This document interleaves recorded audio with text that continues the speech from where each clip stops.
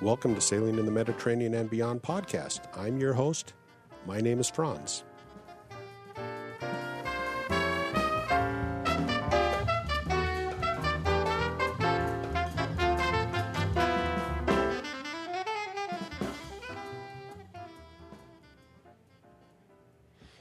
Well, we've had the holidays, and I have a cold.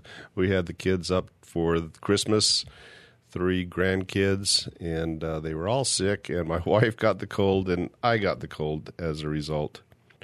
So I'd planned on talking a little more about the introduction to this podcast, but I don't think I'm going to, but let's get right to it. This is going to be the first of 3 episodes of Jack Andrews, and Jack right now is on his way across the Atlantic from the Canary Islands into the Caribbean.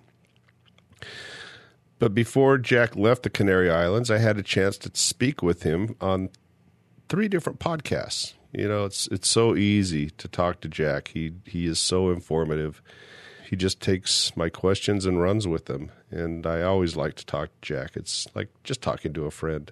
So it's easy to do the interviews with Jack.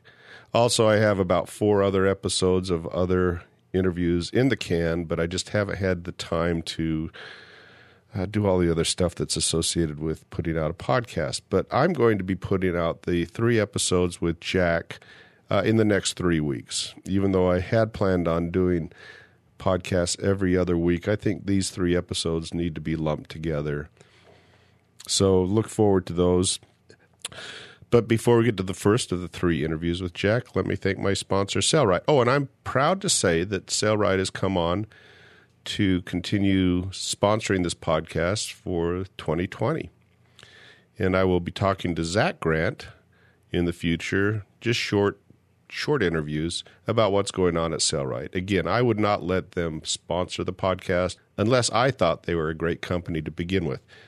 Looking for a sewing machine that's both portable and powerful? Look no further than the legendary Sailrite Ultrafeed LSZ-1. Take it to the marina, store it on your boat. The Ultrafeed goes where you go. This high-performing, heavy-duty machine sews both in zigzag and straight stitch. The Ultrafeed can handle your toughest jobs with absolutely zero loss of power or skip stitches. It breezes through up to 10 layers of Sunbrella canvas and 8 layers of Dacron sailcloth. With the most dependable all-metal internal components, the Ultrafeed is a piece of well-engineered machinery that's built to last. Sailrite has been building the Ultrafeed for over 20 years. This tried-and-true powerhouse machine comes with a 5-year limited warranty and the best customer service in the industry. The machines are assembled, fine-tuned, and tested at Sailrite's manufacturing facility by a team of highly trained technicians. Every machine is calibrated and tested before it's shipped to guarantee both smooth operation and machine quality.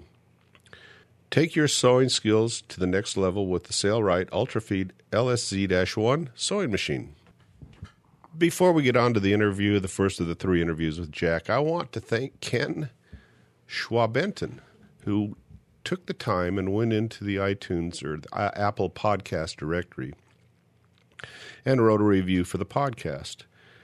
There's several ways you can support the podcast. One of these ways is giving me a pat on the back once in a while, and that's what Ken did. And that it makes me feel good when people take the time to write a review of the podcast. Ken wrote, "Thanks, Franz, for a great podcast. I found this podcast about a year ago while researching just about sailing in the Mediterranean. It's been a great source for information and motivation. Franz recently took the time to answer my email in the podcast. As an American sailor, there's not a ton of information for Americans wishing to sail in the Med. This podcast has been gold.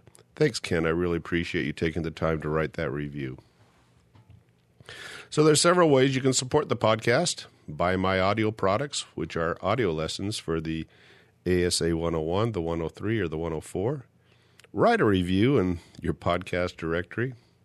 Become a producer. By being a producer, I mean that you go out and do some interviews that you think should be presented on the podcast and send them to me, and I would listen to them and perhaps do some editing and put them out as podcast episodes.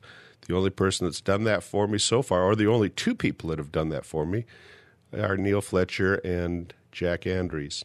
I've got a very busy several months coming up. Later this month, I'm going up to Vancouver, Washington for a conference, an investment conference. I'll be up in Washington from the 18th until the 21st, Vancouver, Washington. Then I come back and go to the Sundance Film Festival from the 21st of January until February 4th, I think.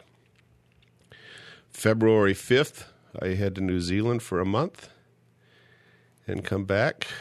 And then the next month, I'm heading to Indiana, South Bend, Indiana. So I'm going to actually probably drive across the country because I need to bring some things back from South Bend. My mother passed away this summer, as I told you in a previous episode, and we were trying to clean out our house and get the house sold. So we need to go back there. Myself and my two sisters will be back there working on that.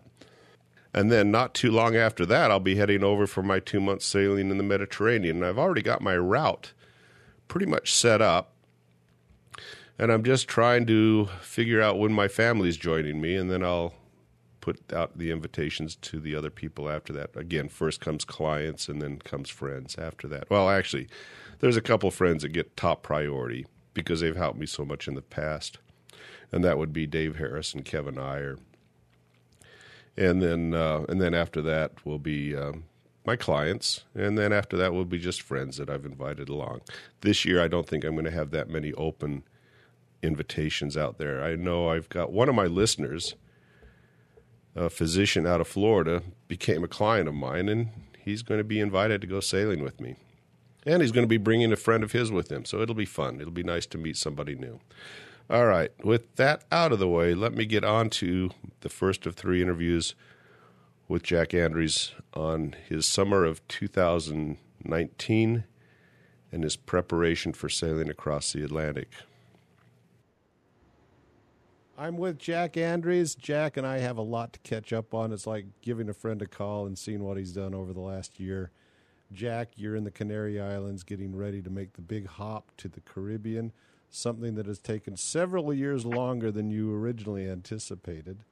And I want to catch up with what you've done over the last year. I think it's been about a year since we talked, hasn't it? Yeah, no, it's been amazing. It's been a long, long time. We certainly had such a busy year at Marina de Ragusa in the winter, and just sailing this season. We sort of kicked off a group of people that were crossing the Atlantic this season from Marina de Ragusa. There's like about 13 boats that are doing that. So it's we're quite involved in a lot of, sort of advice, guidance, getting people together. We sort of got a group of 20-odd children together at Marina de Ragusa for the last year that we were there. So it's been very, very social and also quite busy at work. So it's been very, very small amount of time for anything else, except for real life items and a bit of work and getting the boat ready. We've done a lot of work on getting the boat ready, and yes, like you said, I'm certainly glad we didn't go crossing an ocean in the first couple of years that we had the boat. We're right next to a bunch of people that have got new boats that are only 6 months old, and they picked them up this year in the summer, planning to cross an ocean, and they're pulling their hair out with all the teething issues that they're getting with everything. Water leaks, electronic gremlins, the whole lot. So while we're sitting here sort of fairly comfortable, knowing that if we had to leave tomorrow, all we'd have to do is put some food on the boat and we'd be good to go. You think you've worked out most of the bugs in your boat, and it took you a while to do that, I gather then. Yeah, it wasn't a new boat anyway. It's a 2002, and as Matt Rutherford always complains about the Bavarias not being an ocean-going boat, that's not what they're designed for anyway. And I think that's a key thing, is you buy the boat for your circumstances. And in our circumstances, certainly for our first boat, We wanted something that we could make a mistake on and give it up without a problem. Something that was easy to sell if we needed to sell it. Something that was, commonplace, fairly reliable for the money that you could buy it. It was the ex-charter. We've got the, 3 kids, so 4 cabins was great. Charter boats are good for that. Owners' boats, different, right? If you want to buy a boat and it's just the 2 of you, a retired couple, don't buy a charter boat. Buy an owner's version. That's probably what you want. If you want to go crossing oceans, don't buy a Bavaria, because Bavarias are for coastal cruising. But I tell you what, we're on plenty of boats that are designed to cross oceans, and there's no room in the cockpit, and we're sitting around having a beer with our knees up to our chins and squishing into cockpits that are not designed to have any entertainment at all on them. Hey, quit describing my boat. Yeah. Yeah. So, I think you have to pick the boat for your circumstances. And, our mascot for this crossing of the Atlantic, our first ocean crossing, I mean, for starters, it's probably one of the easiest ocean crossings around. So I don't think you get much credence from salty sea dogs for crossing the Atlantic, from the Med to the Caribbean. But but our mascot for this crossing is Barrel Guy. And I'm not sure if you know, but like last year there was a French man that decided to cross the Atlantic in a barrel. I didn't know that. He built this thing himself. I mean, he's a sailor. He's at 60-odd years of age. And so I think he ran out of interesting things to do in his life, so he decided to build a barrel, fill it with red wine and cheese, and float across the Atlantic from...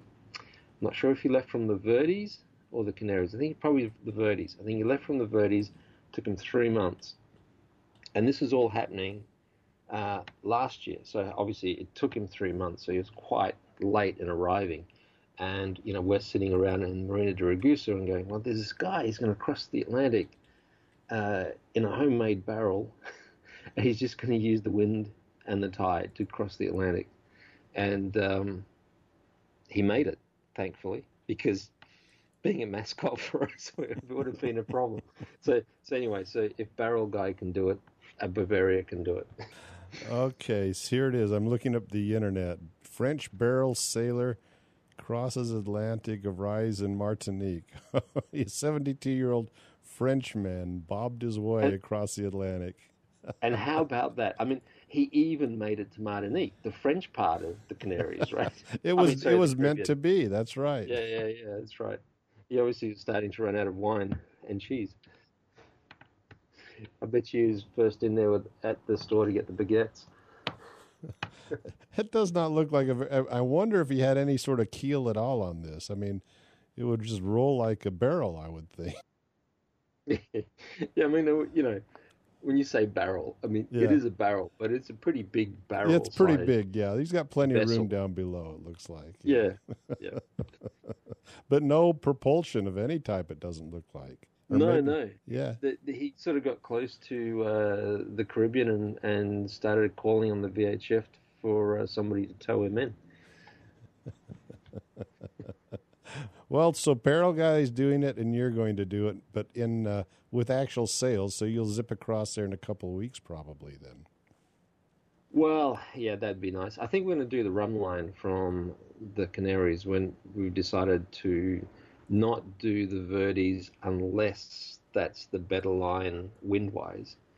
And obviously, if we're going to go really close to the Verdes, maybe we'll stop there and have a look around. But if the wind's good, we'll just go straight across. In actual fact, we missed Gibraltar. We were in Almerimar, which is near Almeria in Spain, and and we saw a window for going through the Gibraltar Strait. And we thought, well, if we don't take this window, we're probably going to have to wait a couple of weeks for the next one. So Julia, in her in her weather routing, I guess, position said, we should go. And I looked at it and I thought, well, yeah, okay, everyone else has been talking about tides and, Gibraltar, and I'll be sad not to stop in Gibraltar. And I looked at it and we had, 20-ish plus knots on the nose and a current against us. And we went through the Gib Strait with 20 odd knots of wind against us and the current against us. And we did it. It was surprisingly easy because everyone's telling you how hard that thing can be, right? Well, people make a big deal of that, and I've only been through the Gibraltar Straits one time, coming from the Atlantic through, and I just came down from Barbate and motored through, and that was it. And I'd never really even thought about it being that difficult. Of course, I must have had ideal conditions because I don't even remember worrying about it. But I guess a lot of people worry about it then. I think, yeah, a lot of people do. I mean, it's sort of like the Messina Straits, Actual fact, the Messina Straits are probably more troublesome than what the Gibraltar Straits are to me, from my experience. Not that it's much because I've only gone through each one once. Mm-hmm. But the Gib Straits, you've got such more width in that channel, mm-hmm. and there's local fishermen that are there every day. Right. And they just hug the coast. So, you could just follow the 20-meter or 60-foot contour. So you got plenty of opportunity not to hit anything because you got plenty of leeway. Mm-hmm. And the current is so much reduced along the coast. There were guys trying to sail it and push it in the middle, and they're just like falling behind. We're just like hugging the coast and going right past them easily. Mm-hmm. As soon as we went out into the middle, we were down to 2 knots. If you go to the side, we're doing fine. Yeah, when I came through, that's exactly what I did. I just hugged the north side of the Gibraltar Straits and went on through and went into Gibraltar. I didn't even think of it as being something I should worry about. So that's interesting. Yeah. But then you had the supposedly easier passage because from what I have heard, and this is not gospel, but there's a general current that is always flowing into the Mediterranean because the Mediterranean's evaporating faster than the rivers can supply it. So therefore, it's the Atlantic. There is always a subcurrent going in, even though there might be a surface current going out.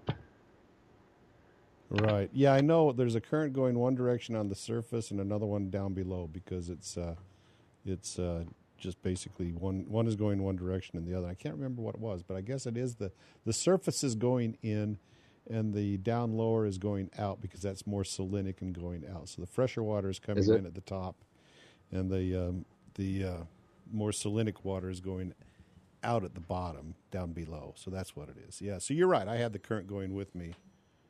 So, yeah. So let's back up a little bit because, the last time I talked to you, I mean, it's been a whole year. So you spent the winter getting together with a lot of people at Marina Ragusa and creating your own rally. It sounds like then to cross. Yeah, we did. I mean, it was never a rally intended to all leave at the same time.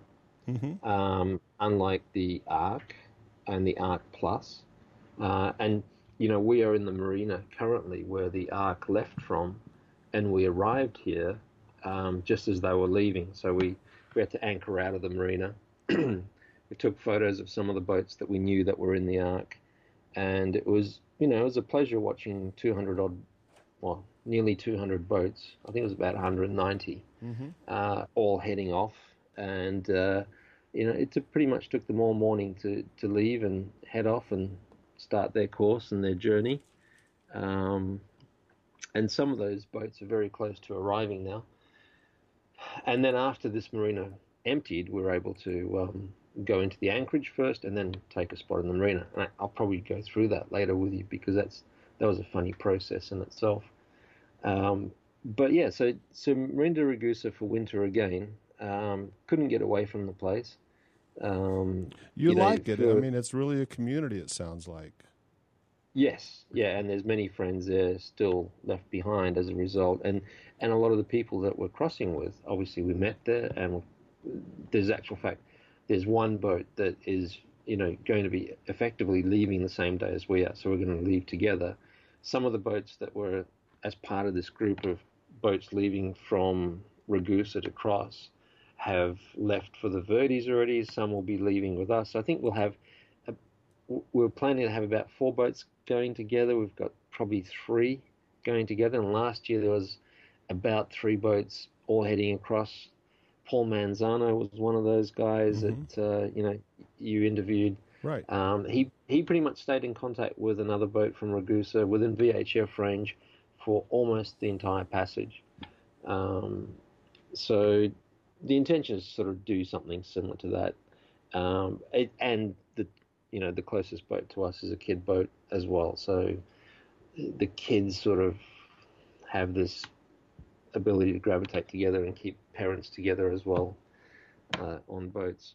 So yes, that's what Marina de Ragusa was about for us, leaving people that we'd sort of seen for the last 3 years, but bringing some of them with us to the Caribbean, which is great. And not that they're coming with us, they were all going to go anyway. So a lot of knowledge. I mean, the beauty about it is that there's a boat that's crossing the Atlantic this year that turned up in Marina de Ragusa, joined in the community, and the amount of information, knowledge, experience when you have 100 liveaboard boats together over a winter of 6 months means that you very quickly learn what it's like to cruise, to sail, to cross oceans. All that information's passed down to you theoretically, obviously. You don't get the experience, but you build the information. You get the help in changing your boat and getting it ready from both knowledge, experience, tools. It's all there. So that's one of the boats that sort of kicked off. Their previous summer was their first summer, spent the winter at MDR, and are now crossing with us. And, they felt that wouldn't have happened if they weren't surrounded by the people that were there at MDR. So, yeah, so it's a bit of a magnet. It's inexpensive to stay there in the water. It's the south side of Sicily, so it's relatively warm compared to other parts in the Med. It's protected from swell, so that's great. So you don't have this surge effect that some of the other marinas have, and the community's great. So, and it's fairly central, right? I mean, if you want to go to Greece or if you want to go to Spain, it's roughly about the same distance. So wherever you want to cruise in the Mediterranean, it's about the same distance. 2 days, 3 days, you're there. Yeah. So I do like that aspect of it. So yeah, we left Marina de Ragusa, headed off to Syracuse was our first port. We did the Messina Straits, and then cut across the north of Sicily over to Sardinia, Corsica, the south coast of France. Let's slow down here. Going through Messina, did you see the big boats with the long bowsprits, the sailfish spears? Did you see those boats? So we went through at night. Oh, okay. Didn't see the boats. All right. But in the morning, we saw them heading out. Oh, okay. So, yeah, but not close because, yeah, they were on their way out. We're a coastal because there's 2 channels to go through. If you're staying out of the main part of it, there is on the charts. There's an area marked that you can go through without any problems at all. We saw lots of. I tell you what, the ferry traffic was pretty heavy at one point. I mean, they're very aware, but yeah, the ferry traffic was pretty heavy. And as soon as we got out of the Messina Straits, there was a bloody cruise ship coming in, right? Like, and the amount of space you have to enter from the north, it's a very narrow entry. It is, yeah. they're piloted for obvious reasons because narrow entry and high current area. But it's certainly an experience. One of the other boats that we were with caught up to us a few days later, and they ended up picking up a bit of plastic in their propeller, and he had to actually jump in the water in the Messina Strait. Oh, whilst wow. he was. Wow. Yeah, I just measured it on Google Earth. It's 1.73 miles. So, yeah, it's pretty narrow. Yeah. And is that at the very northern part? Yeah, that's right at the north. That's at the narrowest spot that I can see. Yeah. Yeah, so you got, two ships either side, plus small craft and shallow's closer to the edge. So that's from shore to shore, and just some areas along the, in the deeper. So that wouldn't area. be the navigable part. No, that's not the right? navigable part. That's just from shore to shore. So you probably got to get a quarter mile offshore at least on the Sicily side. It looks like it's shallow out for about a quarter mile, maybe even longer. So, yeah. Yeah. So backing up a little bit as well, before we even set off this year, and we've done 3,050 nautical miles of sailing this year. So not that much, but a reasonable start. We went to Malta in March. Oh, okay. And we had the standing rigging replaced, all the through hulls replaced, anti-foul, and we had to replace our rudder housing. Really? So there was and this had actually been there from the onset, because when I looked at the first survey pictures, it was there. I mean, even before the survey pictures, the pictures that I took, it was there. So the aluminium housing for the rudder bearing has two sections to it, and what happened was that the aluminium housing for the bearings was starting to corrode, and as it corroded, it expanded, and with the expansion, it was cracking the fiberglass that was bedding it in, right? So fairly thick fiberglass, and the fiberglass was seeing cracks in it, and you could see this little white powder from the aluminium corrosion, right? So we thought that if we're going to cross an ocean, we should get that replaced. So this is €4,000. So this is basically a tube that comes from the rudder shaft runs through up to the to where it connects to the steering gears. Is that correct? Yes. So it doesn't. The tube doesn't go all that way up. I mean, it goes way above the waterline, and then you have a rubber dam around it.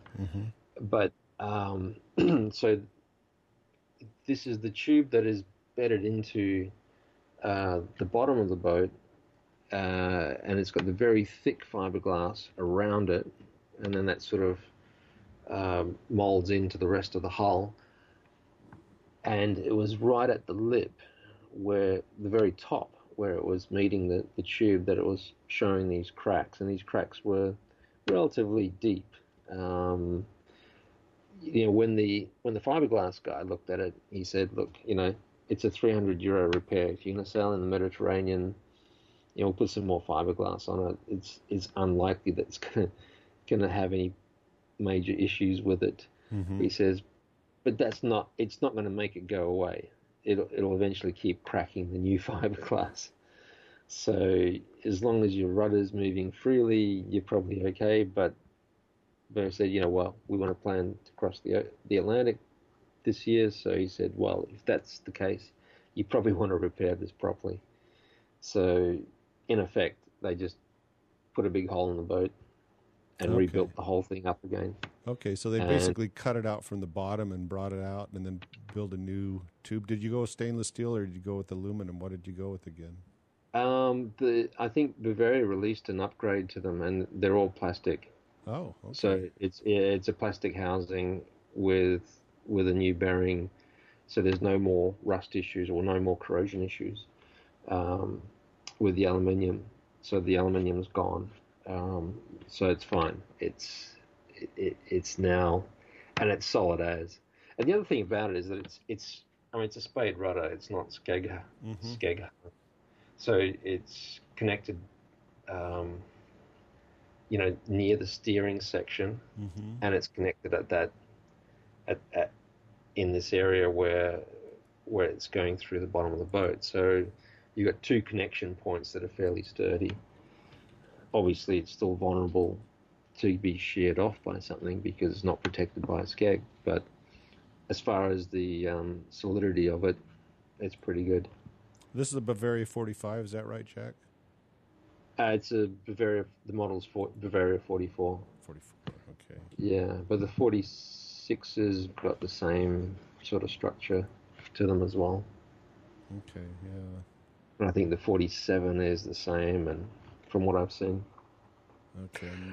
So in Malta we had that done. The standing rigging. The standing rigging was pretty good. I mean that only cost us about €6,000 to replace every single fitting and cable to do with the rigging. Mast down, ran new cables in it, new lights, new aerials, all that sort of stuff.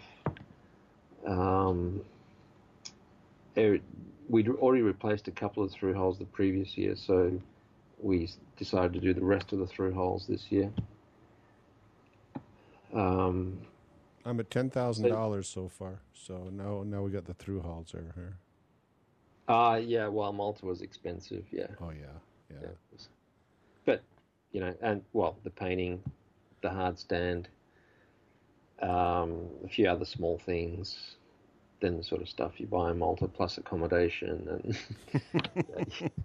That's a good thing you're still working then, right?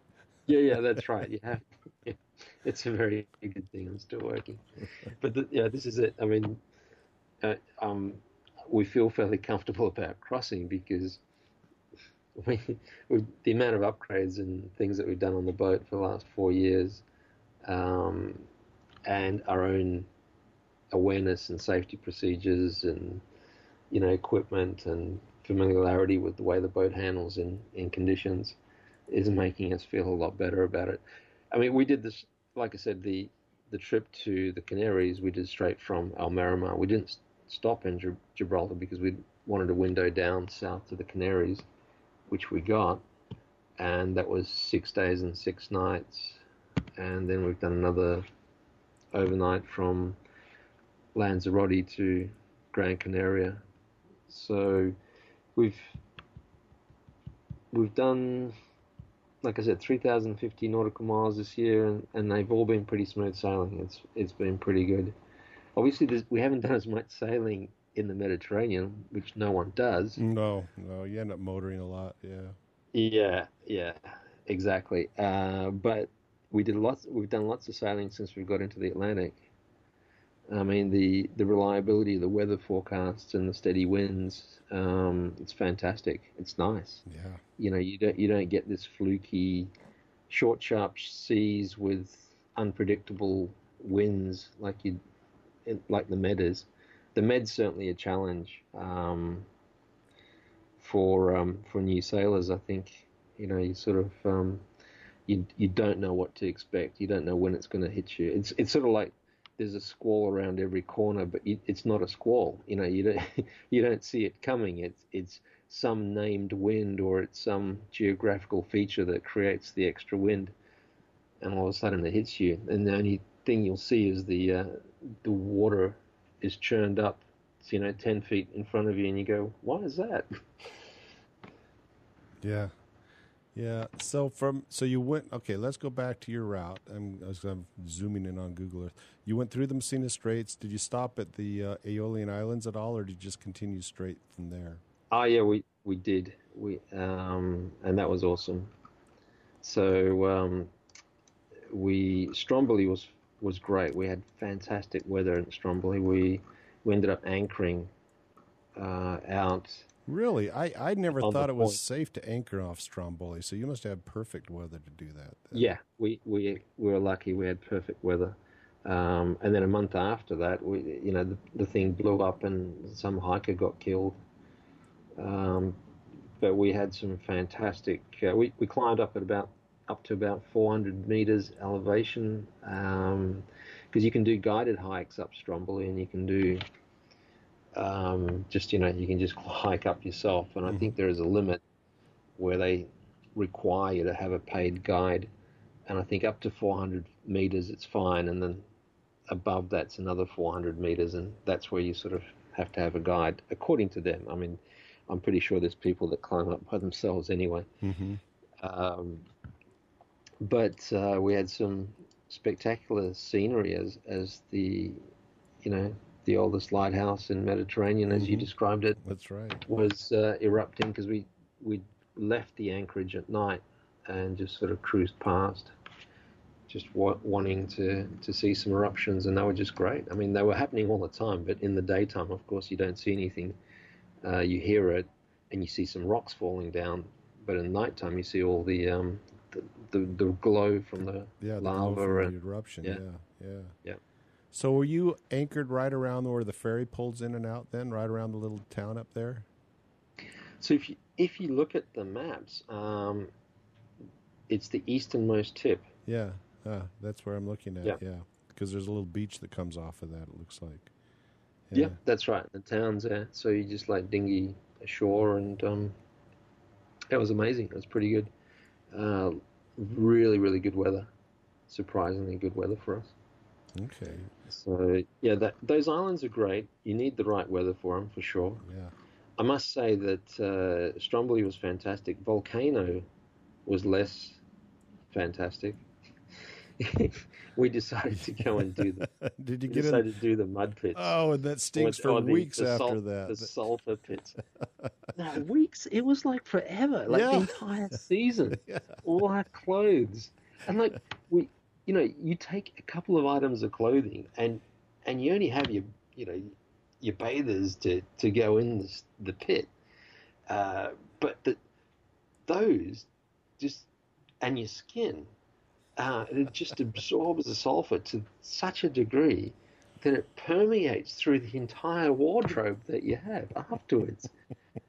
So if you ever go to Volcano and decide to do the sulfur pit, be warned that you'll be smelling sulfur for at least 6 months afterwards in some of the items of clothing. I've done it. Exactly. Some fabrics are worse than others, but yeah.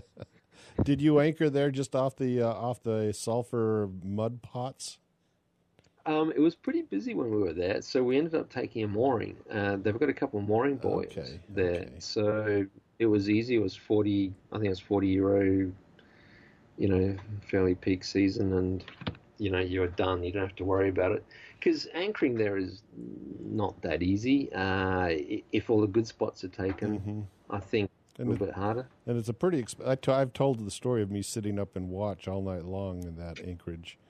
Because it's calm, and then if the wind comes up, it can be you're on a lee shore at that point. At least if you're on the east side of that, and I guess you can anchor on the east or west side of it. So pick your poison. Right. Yeah, the west side was unattainable for us because it was it was the weather was coming in from that side. So hey Franz, can you just hold on for a sec? Sure. I've got to get offline for 2 minutes and I'll be back on. All right, good enough. Is that all right? Yep. All right, Jack's back now.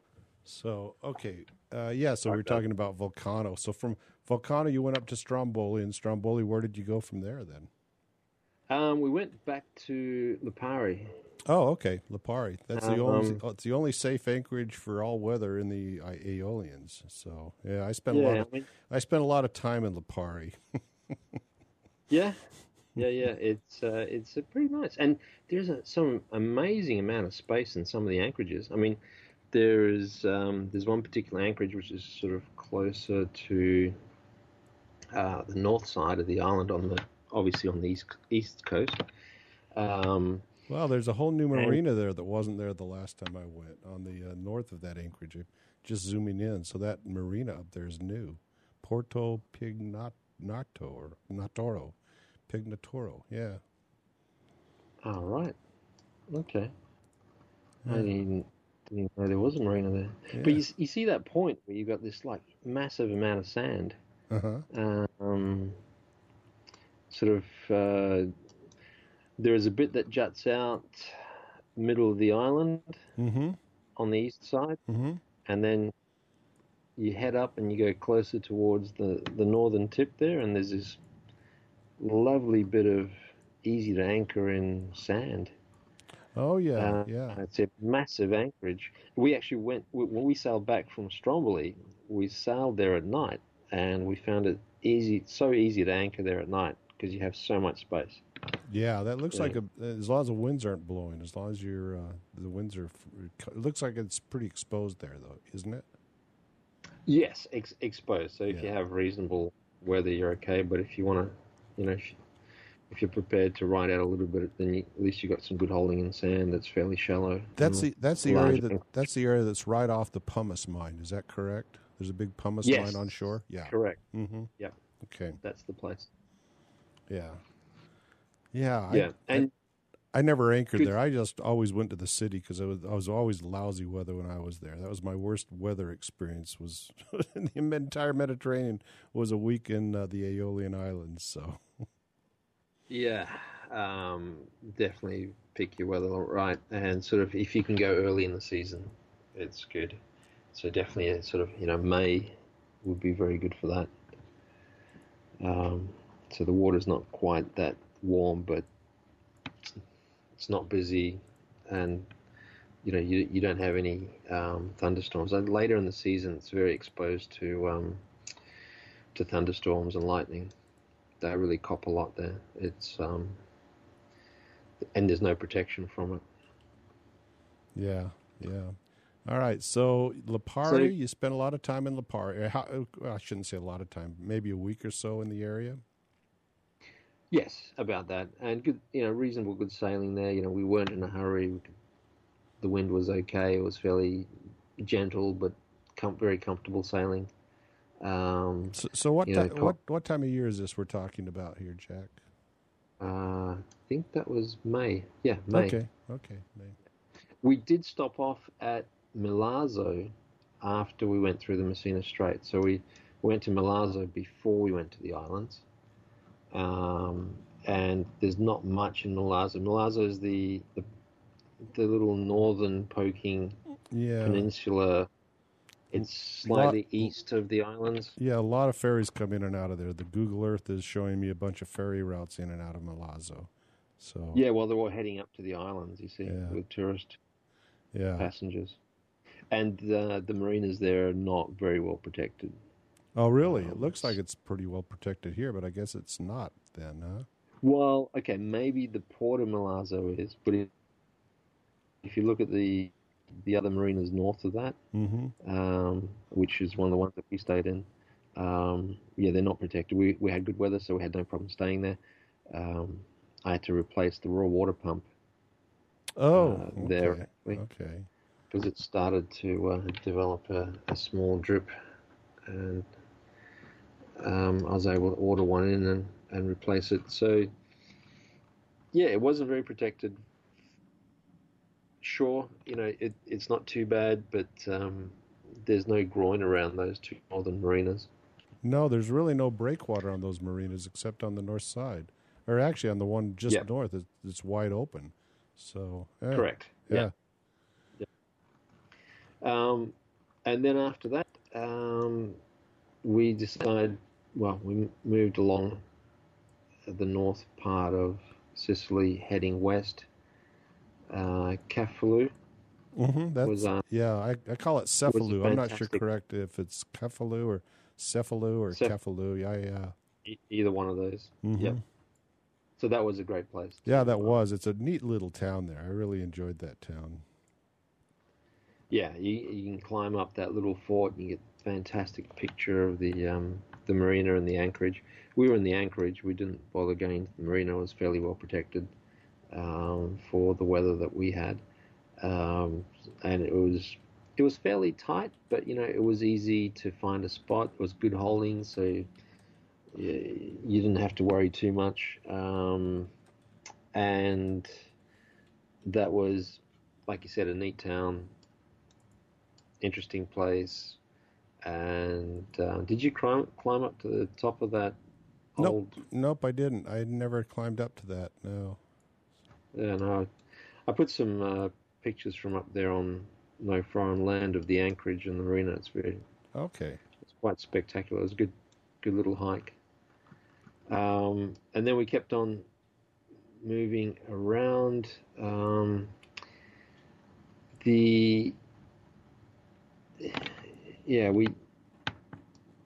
We pretty much went to Palermo after that. Okay. I mean, in essence. Yeah. What was it like? What was it like anchoring in Palermo? It looked to me when I took a bus from Kefaloon to Palermo and took a look at the marina. It looked like it was a real busy, crowded marina. What was it like when you went in there? All right, so we didn't anchor in Palermo. I don't know what the anchorage is like. I don't even know if there is one. Well, there's a big harbor there, and I'm zooming in. I see some sort of marina there, but it may just be for smaller boats. No, it looks like there's sailboats in there. I'm just zooming in. But when I looked at it, it just looked like, I'm not going to bring my boat here, so I never did. So where did you go? Did you stop? Where did you anchor at Palermo then? Well, in Palermo, I mean, there's a number of little marinas that are operated as small businesses, and they're sort of like, you go to one pier juts out with about 40 boats on it, and that's like one business, and then you go to the next one next to it, that's another business, and as you're going past, they're all calling you in and saying, come here, come here. So if you do book one and you're sailing past, they'll all be calling to you. So you better know which one you're heading for. But it was great being in the center of Palermo. Mm-hmm. I mean, those little marinas, at the very end of those marinas, at Marina de Palermo itself, that's right where the old town starts. Right, yeah. So great place to go out for dinner, for drinks, walk around the old town, all that sort of stuff. Not necessarily super cheap, but not ridiculously priced. I don't think we were paying a lot for it. We're only there a couple of nights anyway. Mm-hmm. And you could sort of phone them up and take your pick of little marinas there that are offering berthing. So it was pretty easy to go in. I enjoyed Palermo when I walked around it. I took a bus in and out one day, and I really enjoyed walking around the city. So I thought that was a neat town. Yeah, I think you could. It's as far as a tourist town is concerned, there is a lot to see there. Depends what you're into, but architectural history and the rest of it, it's certainly a very important part of Sicily. Yeah. Okay, so now we're working. Now you've almost circumnavigated Sicily. Well, you probably have between the years then at this point in time. Yeah, we did. We actually crossed our track to circumnavigate after we left Palermo, because the previous year we'd done a 3-day hop from Gaeta straight through to Marina de Ragusa. Mm-hmm. And it was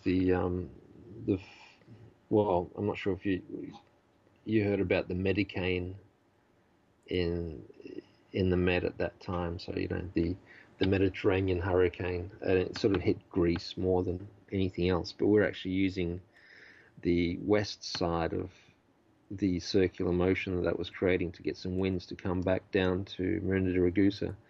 And unfortunately, it sort of moved eastward towards Greece a lot faster than we anticipated. So we sort of ran out of wind halfway through the trip and had to motor the rest of the way. Mm. Certainly not unusual in the No, not at all unusual. Make sure your fuel tank is always topped off when you have a passage, huh? Yeah. And as a lot of our friends over the last couple of years have learned, make sure you use diesel additive and try and keep your diesel tank as full as possible to reduce the air gap, so that you reduce the amount of moist air going into your tanks, reduce the amount of water condensation going in, which obviously helps grow bugs that live off diesel. And definitely use the additive, because when the shit hits the fan and you need to use that engine and it's rolling around and rocky and you're trying to get away from a med mooring against a wall and your engine gets clogged by gunge from your diesel tank can be pretty disastrous. Now, you're talking about the biocide additive. Is that the correct additive you're talking about? Yes. Okay. Yeah. Yeah. Yeah.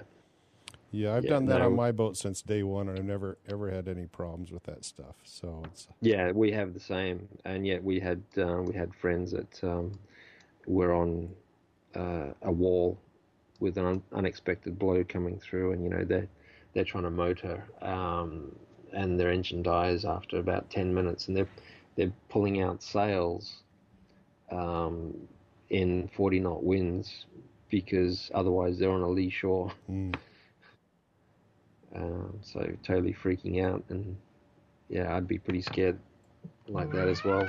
And it's all to do with the fact that they didn't have the additive, or they weren't treating their tank, or they weren't checking it, I think was the issue there.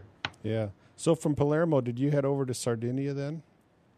We did. We went to Villasimius. Okay. That's where you checked in the last time, isn't it? Yes, we went to Villasimius again. The weather wasn't as nice for us in Villasimius this year. So it's got this, right on the corner there, you've got these two anchorages either side, right? And one anchorage is great for wind blowing one way and the other one for the other way. And it only takes you half an hour to get from one side to the other, which is great. But there wasn't much in the way of nice, sunny, warm conditions. So the kids were sort of complaining a little bit. The water was still a bit cold. It was still early season time, so great beaches, but is a little bit cooler than we were there last time. And one of the most expensive places to get fuel from. Oh. It's about €2 a litre for diesel in Villasimius. It was that the previous year, and it was the same this year. And not very nice water to take on from that marina either. So now let me ask you, you knew you had to do about the 3,000 miles to get through the Mediterranean down to the Canary Islands. And we zigzagged a bit. Yeah, and you zigzag a bit. So, but you've got months and months to do it. So how did you decide when you wanted to start your sailing season? Or were you anxious to get out and away from the marina as soon as you could?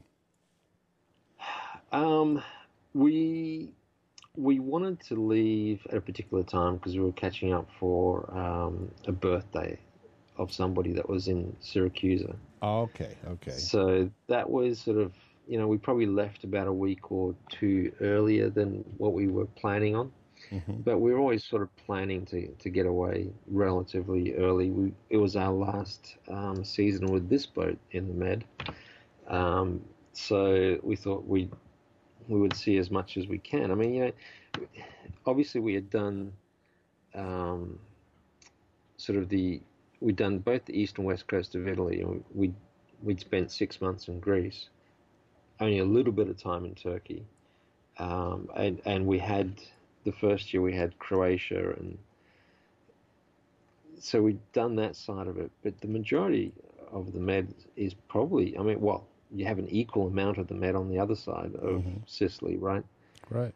We really enjoyed the northeast corner of Sardinia.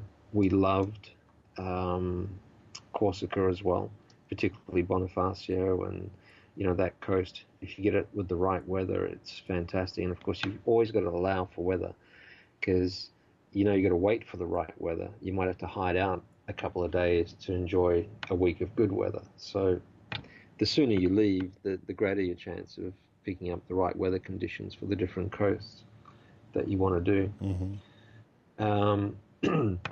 Also wanted to do that dive on the submerged B-17 in the north of Corsica, and I wanted to make sure we had good weather for that. So that was excellent. And in the previous year, we'd only explored part of Corsica and not a lot of it. Sort of we'd done Ajaccio through to about Porto Vecchio and slightly north of Porto Vecchio and a couple of anchorages, which really is only about a third of the Corsican coast. So this year we sort of moved up the east the west coast of Corsica all the way to Calvi, Okay. and found a couple of really, really, really nice bays and anchorages along the way there. Okay. Obviously, very exposed coast All right, Jack. from the prevailing wind. Jack, I'm going to stop this recording right here, and we're going to continue talking for the next episode. Hold on. All right. Oh, I didn't mention another way to support the podcast is to become a Patreon. So go to patreon.com/MedSailor and support the podcast by becoming a Patreon. I'd appreciate that.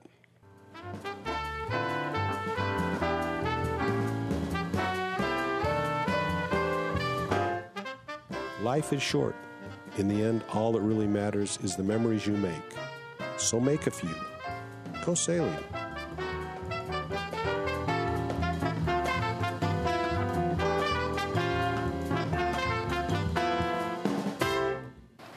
Joel, you want to know something? What? Every now and then, say what the fuck gives you freedom? Freedom brings opportunity. Opportunity makes your future. If you can't say it, you can't do it.